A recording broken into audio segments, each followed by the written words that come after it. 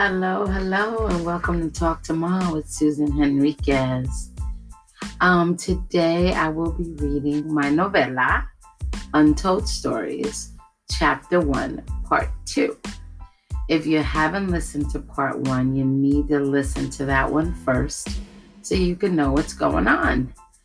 It took me a minute to read this because it's a very personal story that's loosely based on my life, and it's kind of hard to read. I tried. This is going to be my 10th time trying, but I'm going to see it through this time because this story needs to be told. So I hope you enjoy this story. If it resonates with you, I hope that you see this as a healing journey. Untold Stories, Chapter 1, Part 2. You need to listen.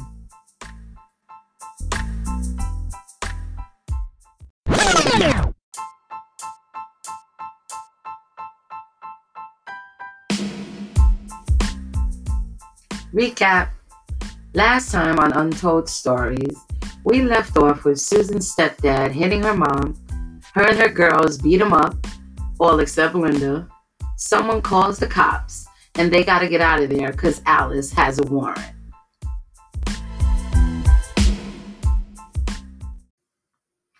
Shit, says Alice as she turns to me. I look at my mom. Go, she says. But Mom, we need to get you to a hospital. Go, I'll ask Enette to take me. I'll have her call you. I'll be fine. Vete. I look at my mom lovingly. Okay, Linda, Alice, we're going to have to go up to the roof and get to Felicia's house from there and stay there till the cops leave. Now, we don't have trees and rivers in the South Bronx, but we have roofs. Roofs are an extension of our neighborhood. We played on the roof, sunbathed on the roof, bred pigeons on the roof, got high on the roof, and of course made love on the roof. So we running to get to the other side, and we run into Benny and his pitching group, Maria and Louis making out, and Lisa and Veronica sunbathing. We run past everyone, jumping over the partitions that separate the buildings. We're laughing, out of breath. We finally reached the door to Felicia's building.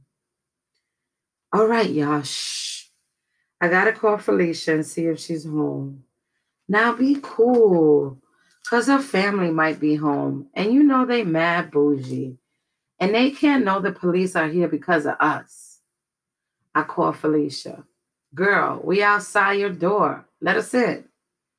Okay, Felicia says, but be quiet. Because my mom and dad are out the window because the cops are here. I just look at my girls. Felicia opens the door. We see her family by the window.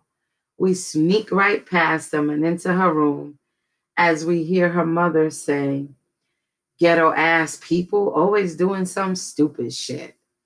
I could just see her face in disgust.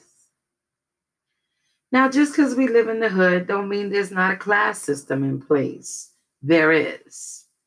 There's a single mom with 4 kids on welfare. We don't consider her too low class as long as she takes care of her kids and is clean, but she's still lower.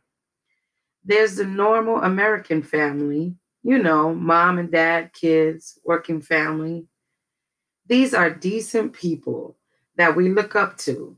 After all, this is what America taught us. Then there's the family we really point our nose down on.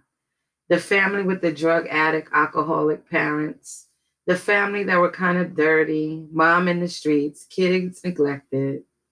They were the real lower class, really lower than everybody else. On a side note, they did throw the best house parties. You would go because it was winter and your latest crush was going to meet you there. But you don't sit and you don't eat because you saw 2 roaches looking like they paid rent by the dip. And not for the first time. Well, Felicia was in the upper class of our neighborhood. Working dad, stay-at-home mom who cooked, cleaned, was involved in the PTA. In fact, often helped others who needed food or money. But there was always an air of, we do this because we're better than you. I've known Felicia and her family all my life. Felicia was most certainly an overachiever. I mean, she'd get all upset if she only got a B. Even then, she was always pushing herself to be the best. I didn't get it, but then again, I was just trying to survive. And to me, that was good enough for now. Anyway, Felicia always had my back, even if we didn't always run in the same circles. Once in Felicia's room, Felicia pulls out a blunt and we smoke and chill till the cops leave. Of course, I call my mom, who tells me Chino did not press charges because he left too, because he too had a warrant. Damn, she sure knows how to pick 'em. Anyway, Alice called one of her men to come pick us up, and we head to our hangout, Union Avenue and 163rd Street in the Bronx. Now, to say Union Avenue was a bad neighborhood is an understatement. We really had no business being there. Union Avenue was notorious for drugs, shooting, and death. And we were right in the middle of it. My hangout, safe place, my hood. Once at Union Avenue, Alice drops us off at the pool hall and leaves us with her man for the day. The pool hall was right on the corner of Union and 163rd Street. It had a big pool table right in the middle of the floor and chairs along the walls with small tables. There was a jukebox in one of the corners and two vending machines for drinks and candy. On one side of the hall, there was an office where drug deals were made, and across from that was a bulletproof glass within a small slot to play your numbers or bolitos. This was also where all the drug dealers met to chill or work. Alice's boyfriend owned this pool hall and everybody in it. And since we were her friends, we were VIPs. Believe it or not, the pool hall was the safest place to be. Nobody was going to come in here and start no shit. Believe that. All this time, I'm worried about my mom and siblings, wondering if Chino will come back and finish where he started. I finally dial mom, and guess who picks up the phone? Hello, says fucking Chino. What the fuck you doing in my house? I yell. Listen, Susan, you're lucky I didn't press charges. This is my house too. You motherfucker, I say. And somehow my mom gets hold of the phone. Susan, she yells. Mom, how could you let him back in? Mija, you just don't understand. No, Mom, I will never understand, I say as I hang up. So there was this older guy named Trouble that liked me and would give me money, take me out to eat. Of course, he wanted sex, but I was still a virgin and not ready. But he kept trying.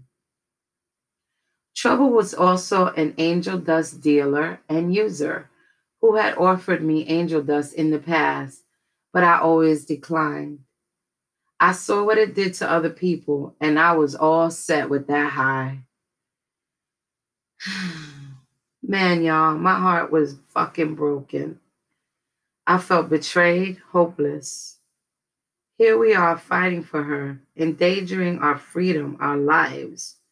This man choked her, and she let him back in? Even then, I had enough sense to know that Union Avenue was not a place for me. But who cared for me? No one. No one looked for me, wondered where I was, what I was doing. There was just no one who was coming to save me. Fuck. All I wanted to do is graduate high school and have a little peace and be a normal high school senior, even if just for a little while. Have you ever had to live an unfathomable life? A life where shit is always chaotic, lacking, and unsafe. A life that strips you of your true identity until you become a puppet of survival so you can adapt to the environment around you. Like something broke in me that day. It screamed open and I was never the same. Although it didn't creep its little head in till much later in my life. If I wasn't in that pool hall, I would have screamed and fell down on my knees. Instead, I looked at Trouble on the other side of the room and caught his eye as he talked to another drug dealer. He had been smiling and checking me out since I walked in. Now, Alice didn't like Trouble. Okay, she couldn't stand him. She thought he was a complete perv, a dusthead, and she didn't want me near him. I walk over to him, grab his hand, and say, "Let's go." I look at Linda sternly and mouth, "You better not say shit." And we walk out.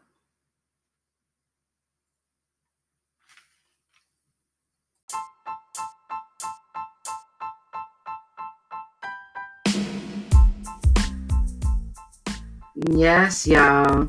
Susan's about to do some shit she really don't want to do. And if Alice finds out, she's going to be furious because she can really be a pit bull when it comes to her girls.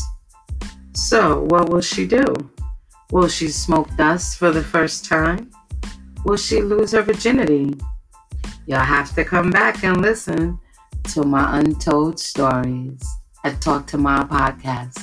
You need to listen.